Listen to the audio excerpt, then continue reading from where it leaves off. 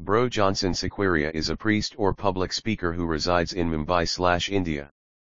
He is a religious leader allowed to perform the divine rituals of a belief, especially as a mediatorial agent between humans and one or more goddesses. Beloveds, as God's covenant people, we believe there is power in our words. Let's continue to pray for the addicted people and declare the Lord's peace, comfort, and restoration upon the land. Every time we think about Jesus, He warms our hearts with His love and goodness.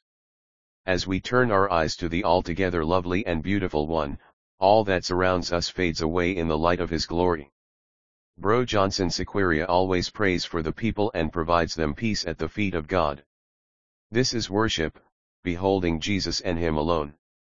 Let our prayers journey with you through the ups and downs, reminding you to look away from this transient world to the eternal One who loves you forever. J. Silm, that is Jesus Christ is Lord. Ministries extend support and love to the people who need help to overcome the addictions and help in healing. Praise the Lord for His favor, and we thank God for the countless lives that have been transformed and touched by the word preached by Bro Johnson Sequeria. Our ministry has touched millions of lives through the power of the Holy Ghost in India and other countries.